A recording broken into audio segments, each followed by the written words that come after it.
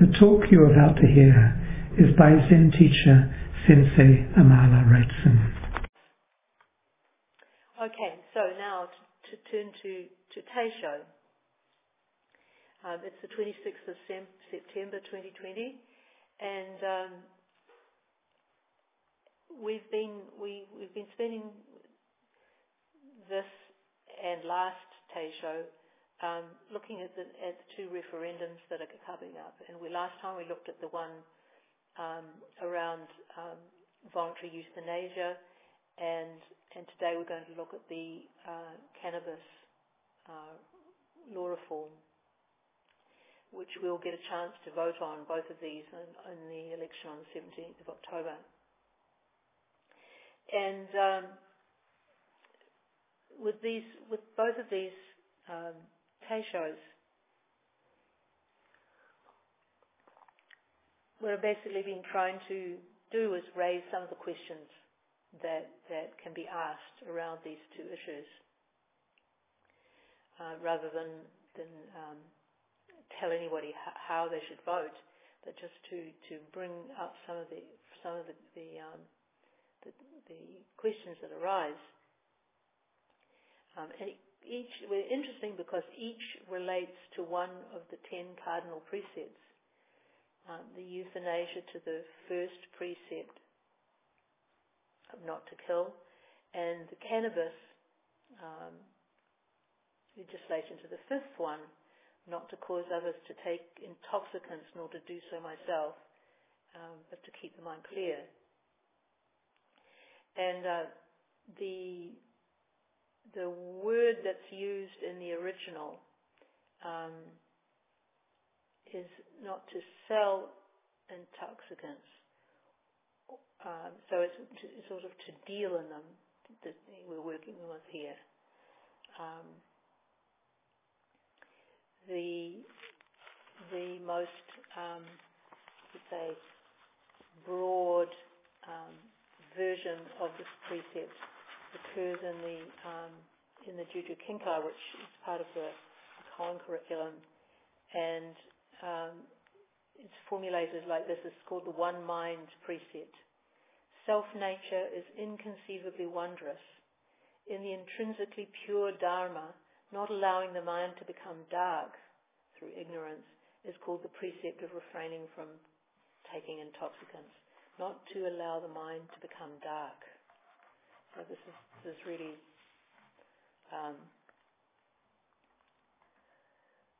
the broadest sort of understanding of this precept.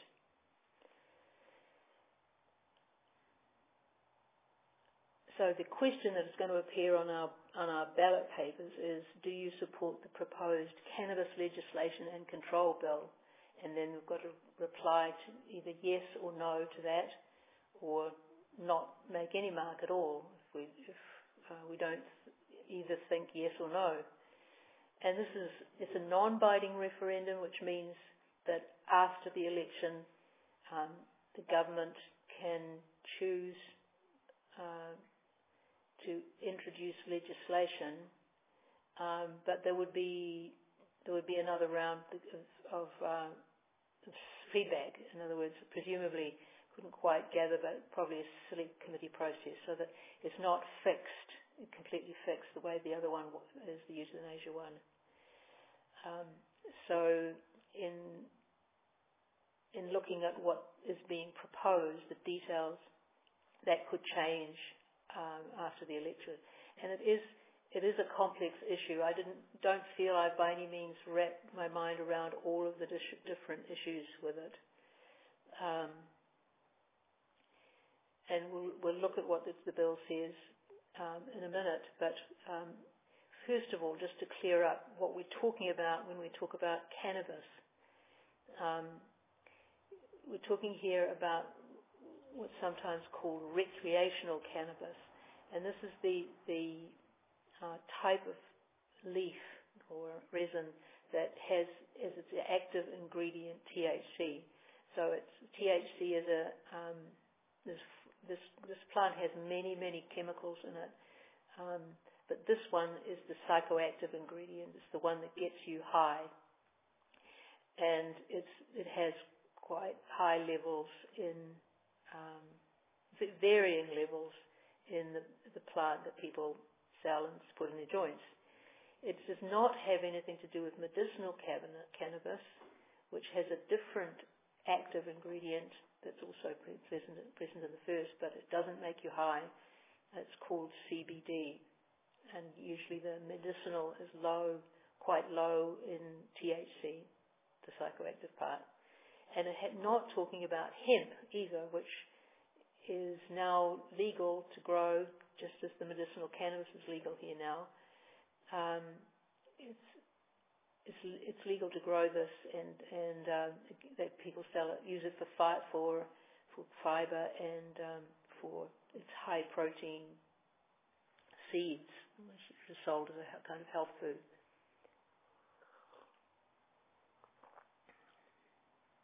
So just first to have a brief look at what the bill says. So it legalizes restricted access to cannabis. So you have to be over 20 to have it or consume it, and you'd be able to, as the bill stands at the moment, you'd be able to buy up to 14 grams of dried cannabis per day. It's quite a lot. I have these little weights at home, and it's quite a good volume of leaf, that 14 grams. It's about half an ounce. You'd be able to go into licensed premises that would sell cannabis, and you'd be allowed to consume it on private property, and you'd be allowed to grow up to 2 plants per person, or the maximum of 4 per household, and you could share your cannabis, your 14 grams of cannabis, with somebody else who was also over 20. And the statement that is made on the referendum site, the official government referendum site, is the bill's purpose is to reduce harm to people and communities. So I think one of the things that arises in looking at this is seeing what the bill says and asking, does it reduce harm to people and communities? That's one of the questions, and there are people, of course, on both sides. And it says the bill intends to reduce cannabis-related harm to individuals, whānau, and communities by providing access to legal cannabis that meets quality and potency requirements. So they're going to set the level of potency that's allowed, because one of the findings is that higher potency is more harmful. Eliminate illegal supply, raise awareness about the health risks, restrict young people's access to cannabis, limit public visibility of it, require health warnings on packaging, improve health and social services and other kinds of support, and to make sure that any breach of the law is fair. And so sometimes people ask, well, why not just decriminalize it? In other words, stop having the criminal charges laid against people who possess cannabis or smoke it. And one of the reasons that, given that that's not enough, is that you can't, unless it's legalized, you can't regulate it. That the supply part would still be unregulated or uncontrolled. And so with the control of the production and supply, then they would be able to, they say, limit the total amount of licensed cannabis for sale, control the potency, apply a tax which would then be used to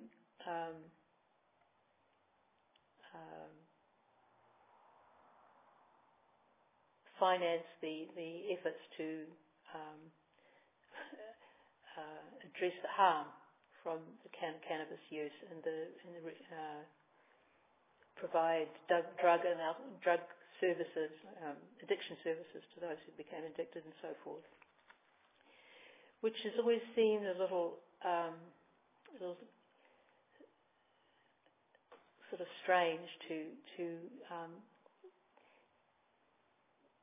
allow something to happen and then collect money in order to mitigate its harms, but it's what already happens, I guess, now with alcohol and tobacco.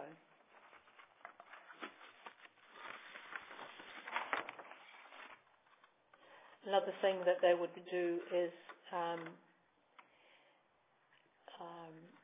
separate businesses that are allowed to grow cannabis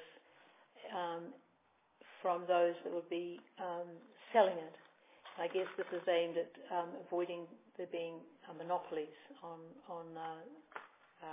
sales. So that's just a little bit about the content of the bill. And I guess the government's providing it to us in this form so we can have some sense of what we're agreeing to or disagreeing with, rather than something quite vague.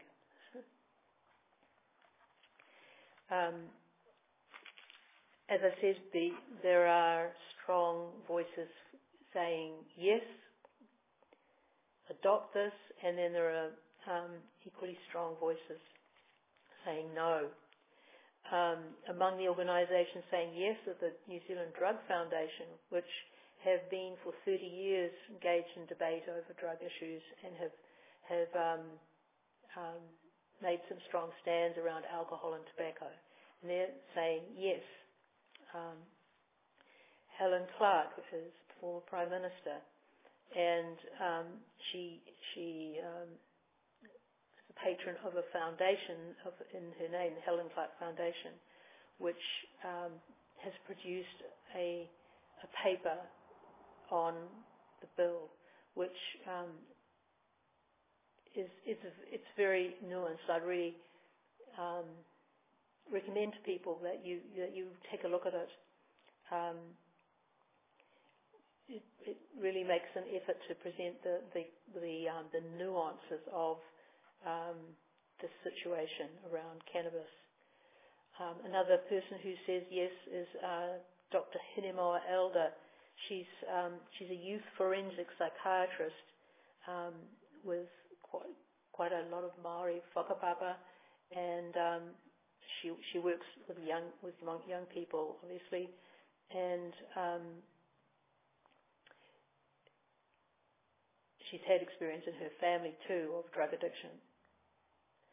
On the no side, the New Zealand Medical Association,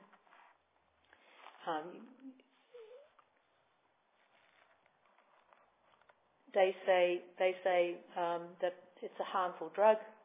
It causes a range of social and health harms, both for the individual and at the community level. And the NZMA doesn't condone the use of cannabis at all for recreational purposes and opposes the legislation. And it points out that the harm is especially great for young people, and they do support, the NZMA does support decriminalisation with more money going into education and treatment programs and so forth.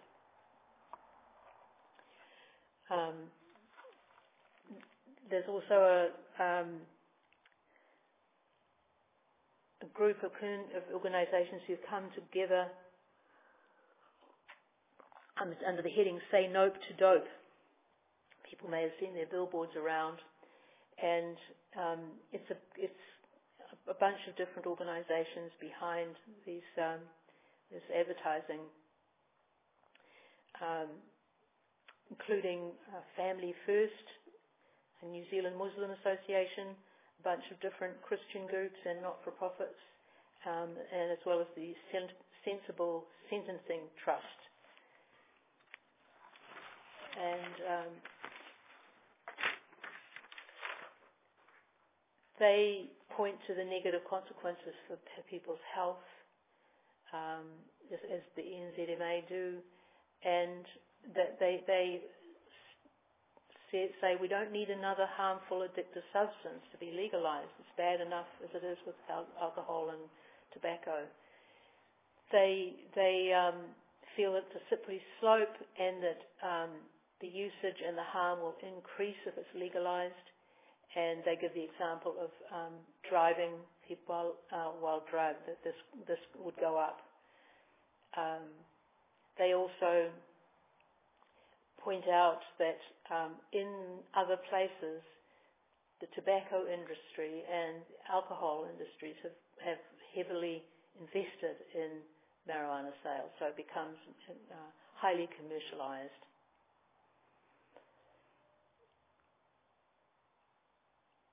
They also mention in their literature a report by the WHO, and they say that the WHO does not support cannabis legalization.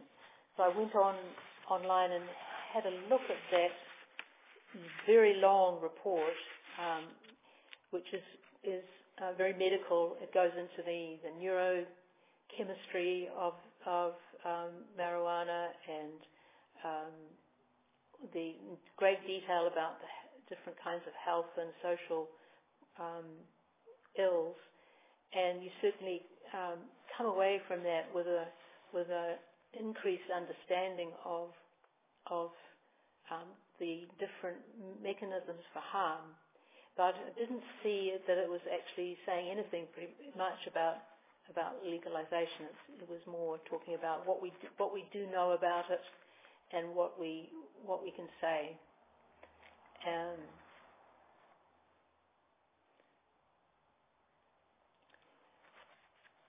And if you're into that, if you're into the science and the neurochemistry, then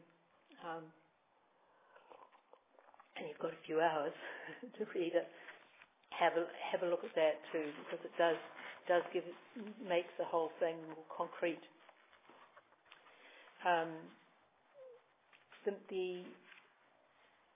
What we know about the neurobiology is that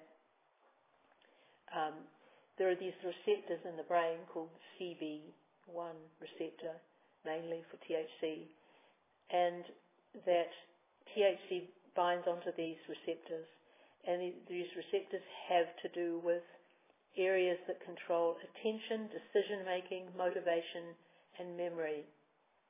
And then they have other effects on other neurotransmitter systems. And they say short and long-term cannabis use down-regulates these receptors in ways that may explain the short-term and long-term effects of cannabis on working memory, planning and decision-making, response speed, accuracy and latency motivation, motor coordination, mood and cognition. So widespread effects.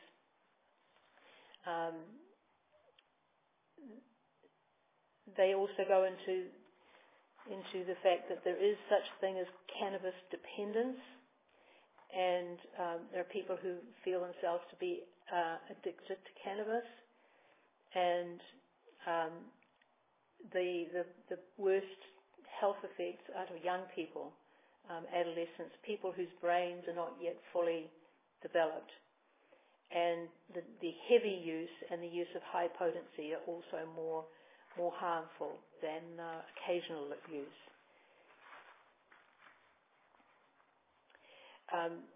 The dependence is less than for other drugs in terms of percentages of users.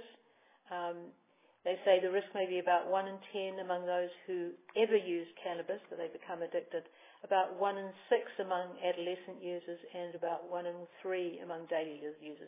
So if you use it daily, you're likely to be 1 in 3 people is likely to become dependent, have really dependent on it, and so if they stop, they would experience withdrawal symptoms.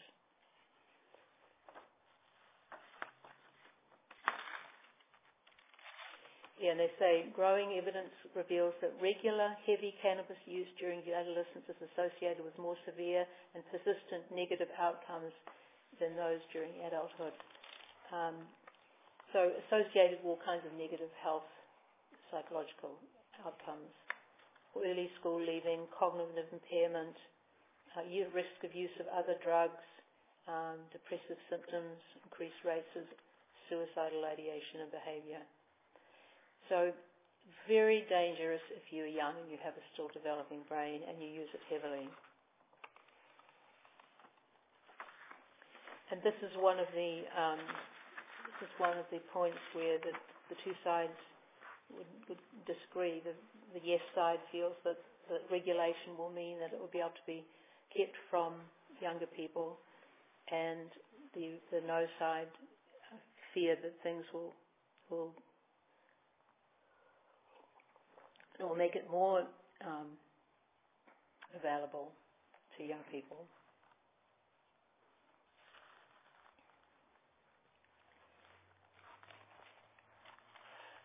The WHO report, of course, is written by researchers, and they end up by saying we need more research, which is what scientists often will say. But one of the arguments for more legalization is that if the use was out in the open more, it would be possible to do more research and to be able to study the effects more fully. As I mentioned before, one of the sources that I found the most interesting was the one by the Helen Clark Foundation, which is the case for yes in the 2020 referendum, and it has three authors: Catherine Errington, Paul Smith, and Georgia Lala. And this Helen Clark Foundation is a kind of think tank, which is hasn't been going that long, but it's especially interested in issues around equity, the environment, women's issues. I think one of their other papers that they've put out already is on loneliness. And the question that they ask is what would best improve health and equity rather than reducing harm? Helen Clark herself personally writes that she's not a supporter of cannabis use, but she believes that keeping it illegal and unregulated only leads to further harm. And this I think is probably the main conclusion that the Helen Clark Foundation comes to in their report, is that the keeping it illegal adds to harm on top of harm.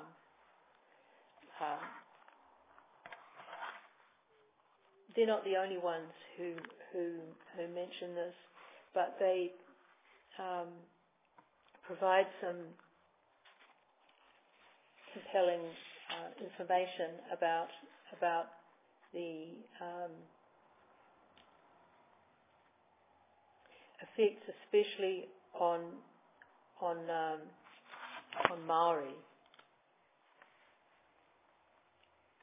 But they list a whole bunch of ways in which they feel that current policies have failed. They say they've failed to prevent widespread use, and New Zealand is counted to be one of the places in the world with the most use of cannabis, including by the young who are so at risk. That the lack of legality creates incentives for people to go for higher potency products, which, for instance, with the synthetic products have led to people's deaths, where there's not ever been a death on cannabis overdosing, but these synthetic products didn't have led to deaths. They failed to recognise the complexity of the cannabis use and sale, and they point out that a lot of suppliers are not necessarily hardened criminals at all. There are multiple reasons why they may end up dealing in cannabis, and that the consequences of being convicted of a cannabis charge can be life going on for one's whole life. Difficulty in getting employment, getting credit, housing, and so they come to the conclusion that the penalties are more harmful than the drug use itself. The New Zealand Drug Foundation says that the legislation will put controls on the existing market. And they say that the people who are convicted are mostly young, Maori and male. So Maori are 3 times more likely to get a cannabis conviction than non-Maori, 2 times more likely to suffer a substance abuse disorder. So it's these issues around social harm through ending up with a conviction that are seen as really important issues alongside the harm that is caused to a certain percentage of the population.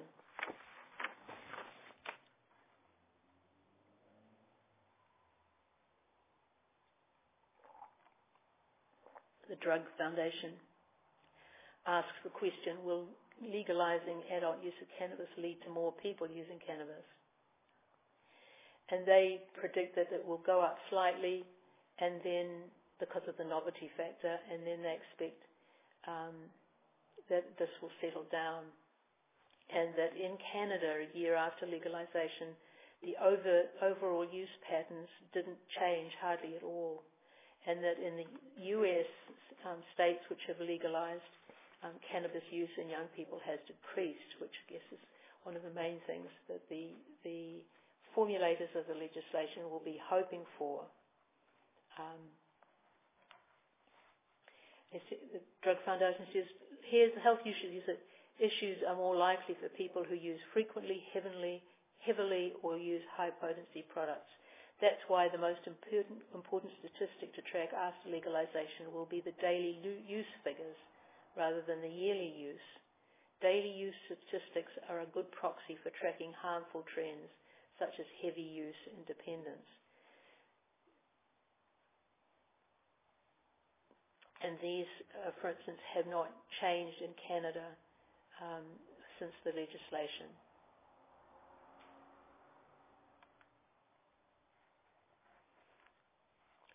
They say whether or not cannabis use goes up will depend on the model we have in place. There are key public health interventions we know impact on use, including bans on advertising and controls on pricing. So these are put in to try and avoid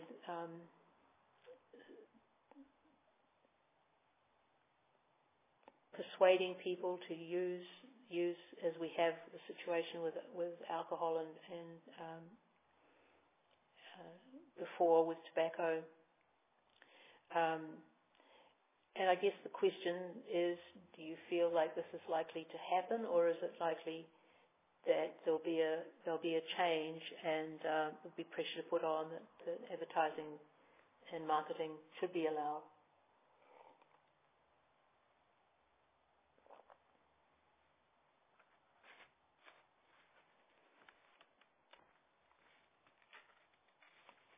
The Drug Foundation says the Cannabis Legislation Control Bill encourages people to consume less often and consume less potent products. And there'll be the levy that will fund some help for those who are struggling.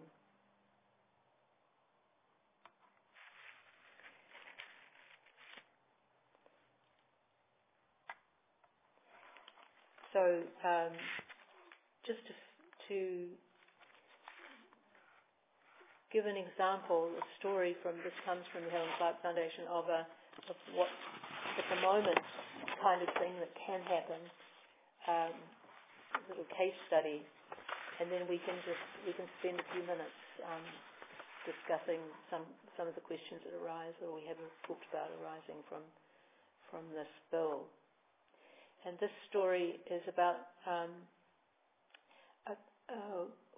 woman in Kaikohe who is a community leader there, Kelly Van Galen, and she got sentenced originally to 2 years in prison for the possession of cannabis. When police found a bucket of leaves in her house when they went there for another reason, for another matter, and it was a lot. It was a lot by weight. It was 6,884 grams. Yes, that's below, a little bit over half a kilo. And when she went, and of course the legal amount for personal use is 28 grams presently. And it says that Kelly was a member of the Kaikohe Hokianga Community Board, the chair of the Kaikohe Community Arts Council, and promotions manager for the Kaikohe Business Association.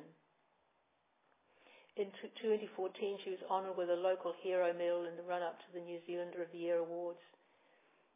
Kelly's defence lawyer provided 32 references demonstrating good character, and these were coming in when people heard about what had happened. They weren't even solicited. She was so valued by the local community, and the references came including from a former mayor, a principal, and a pastor. But despite her role as a leader in the community and no evidence suggesting intent to distribute, Judge McDonald sentenced Kelly to 2 years in prison. The harshness of the sentence was widely criticised. Kelly spent 3 months in jail before a Court of Appeal quashed her conviction and granted a retrial. She was ultimately sentenced to community work and home detention. But she had to resign all her positions.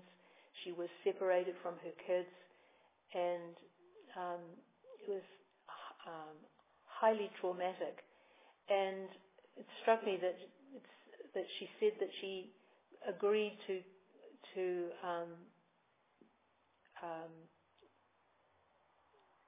plead guilty in the end because she had no money for lawyers and she just wanted the whole thing to get over and done with. And I was reading something about African American defendants in court in the States who would just do exactly the same thing, having no funds to mount a defense. They would just make a plea just to get the thing over with, and then of course the consequences would be dire if they were sent to jail. So this is an issue for the Maori community, and it's an ongoing pattern that Maori get convicted more often than Pākehā. So it's complex. And if we go back to the precept and the spirit of this precept, just a few words of Yasutani Roshi's commentary on this, not to cause others to take intoxicants, nor to do so myself. Intoxicants here does not refer only to material intoxicants. Non-material intoxicants are likewise prescribed. What are non-material intoxicants? All ideas based on the dualism of self and other held by ordinary individuals. Introducing these intoxicants causes great darkness. Things become topsy-turvy. If people just refrain from imbibing the liquor of dualism, the true spirit of great awareness would be manifested. So if we can look at this precept and take it at the literal level, which would just mean no selling or buying of intoxicants, or we can broaden out and take in the wider picture. What is the greatest good here? Or we can look at this virtue-based way of understanding ethics, and what is the inner effect? What's the effect on our mind stream, or on the soul of the society. I guess that would be so to say, in what way do we most enhance wisdom and compassion when we look at this question? What is the most wise response, and what is the most compassionate response?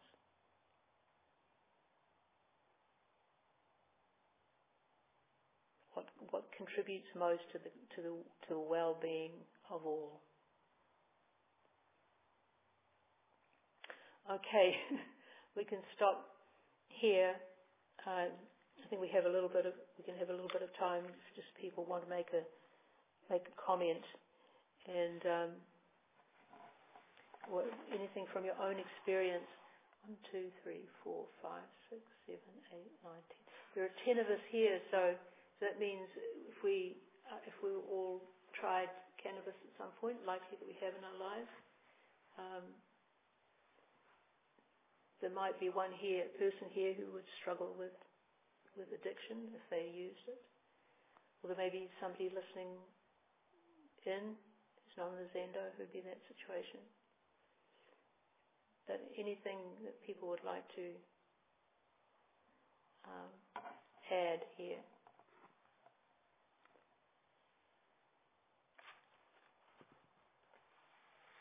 Yeah. Shall I do that?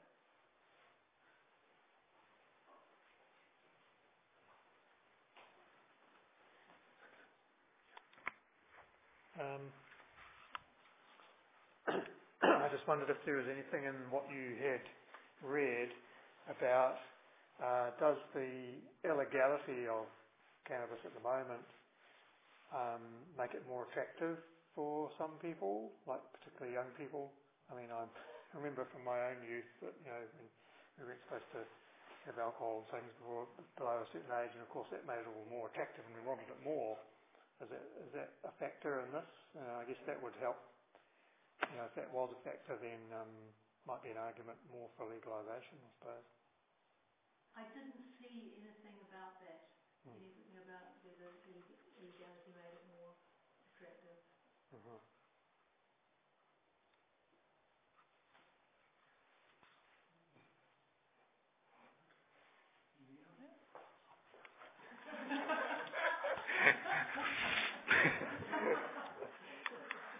Yeah, it's a couple of things that really surprise me. Is firstly, why are they going to not legalisation? Why don't they decriminalise it first? I just can't understand the big step to legalisation instead of decriminalisation.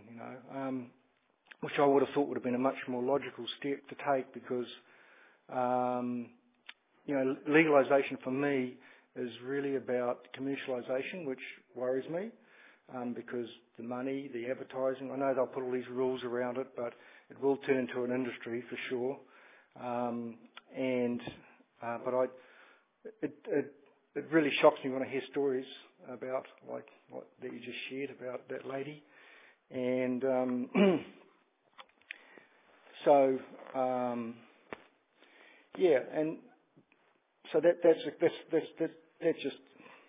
that's a question. Why the big step? Why from this to that is one thing, and the other thing, I do feel that middle ground would be very helpful, and I have got some experience with people that use the oil for pain relief, and something there that really it's very expensive, and I would imagine that it could be made in a sort of a homeopathic type way. I haven't done a lot of research on it, but I would imagine New Zealanders are pretty resourceful people. So if they could grow some plants themselves and produce that themselves, I think that would be a really cheap option for people to have pain relief instead of some really serious drugs. I know that from personal experience that oil is very effective. So that is another part of it that sort of makes me think, well... That was some information about that. It makes me think that if it's legalised, then it'll be easier for people to get the medicinal because the medicinal is very, very expensive at the moment, and there is a lot of commercialisation around that.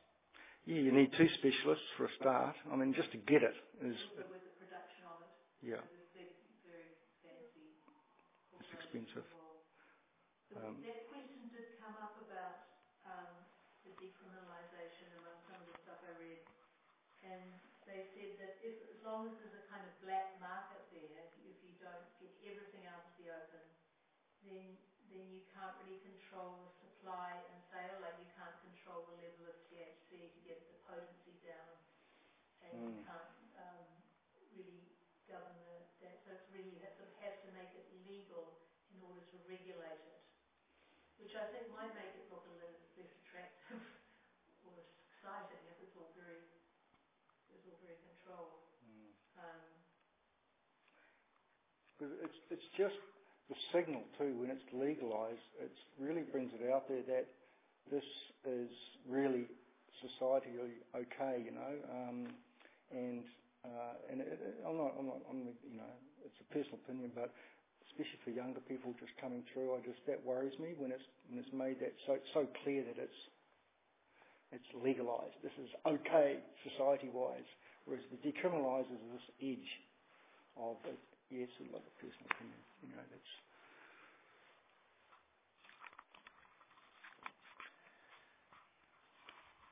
I'm just speaking from my own perspective of the least harm that to be done.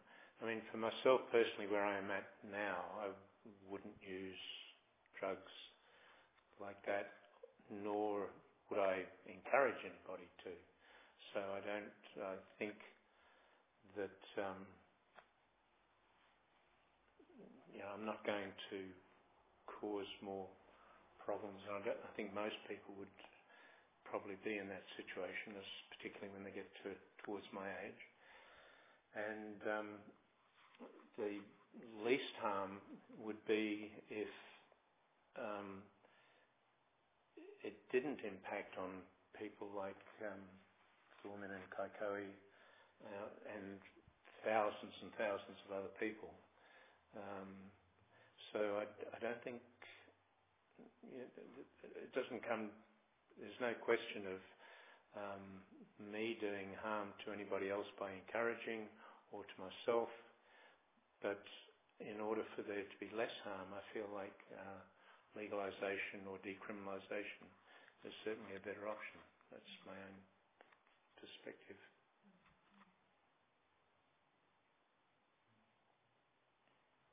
Anyone else want to?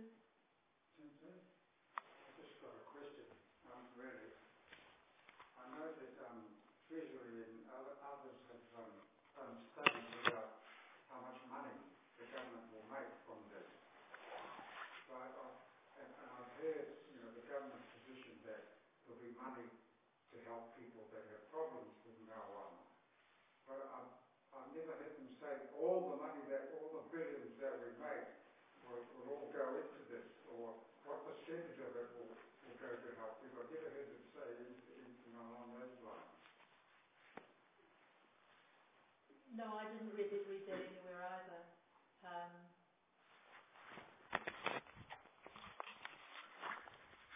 And there is always, I think, when money is involved, there's always the danger of a kind of something a bit corrupt happening.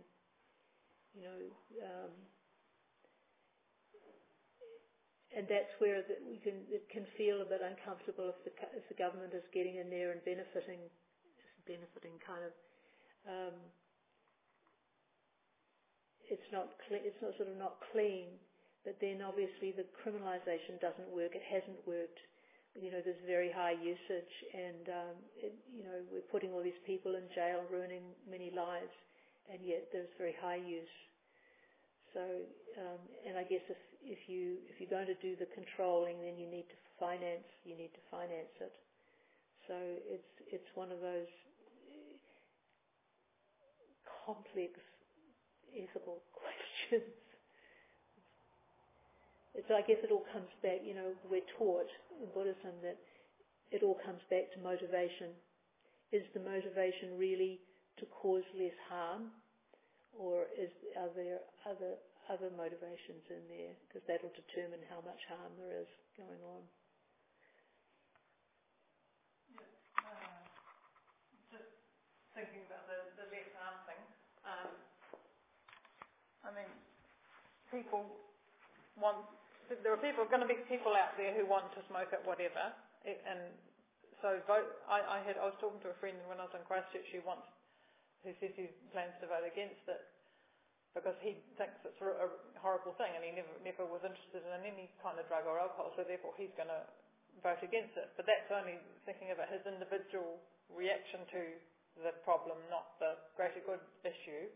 And I think, well, there's a bunch of people out there who are always going to, at a sociological level, there's always going to be people who want to take alcohol or tobacco or marijuana or whatever, and so it's better to have it out in the open and regulated. And so I just think, I did read an article which I was going to forward to you, but I didn't. But it was pretty much making the argument of looking at the greater good issue rather than one's individual convictions about it. Yeah. And they make the point that a lot of people can occasionally smoke and a joint, and it's not that harmful. Just smoking an occasional glass of wine is not going to be that harmful either. So that's a factor too. Well, I think unless there's anything else, any final comments, we'll stop there, and we're going to recite the 4 vows, and then Peter will do the Accelerando for us to stand up for the 3 prostrations, but we just, rather than the 3 prostrations, because we're still not prostrating on the mat for COVID reasons, we'll just do a bow to the Buddha and a bow to each other, and then the deadbeat in the usual way.